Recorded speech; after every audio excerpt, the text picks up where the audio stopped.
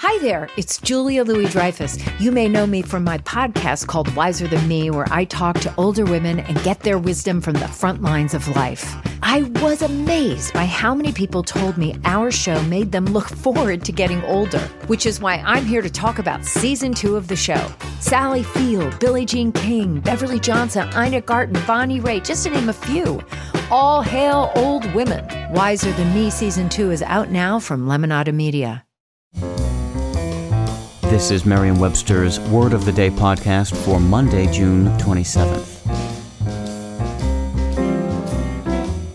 Brought to you by the new Merriam-Webster's Advanced Learners English Dictionary, designed for students and teachers of English as a second language. Learn more at learnersdictionary.com.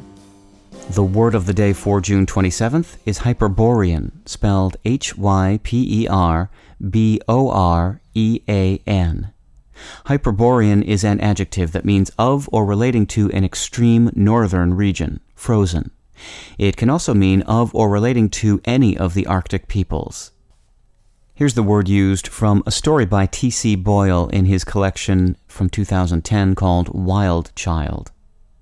She came through the door, tugging him awkwardly by the wrist, and settled into a chair in the waiting room while Elvira's parrot gnawed at the wicker bars of its cage, and the little air conditioner I keep in the front window churned out its Hyperborean drafts. In ancient Greek mythology, the Hyperboreoi were a people who lived in a northern paradise of perpetual sunshine beyond the reaches of the god of the north wind. Their name located them within the Greek world. It combined the prefix hyper, meaning above, and Boreas, the Greek name for the north wind. When Hyperborean first appeared in our language in the 15th century, it named those legendary folk. By the late 1500s, though, the word was being used more generally for anything relating to the far north or the people who lived there.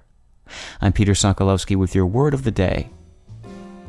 Visit the all-new learnersdictionary.com, the ultimate online home for teachers and learners of English. A free online dictionary, audio pronunciations, custom study lists, and interactive exercises are available now at learnersdictionary.com.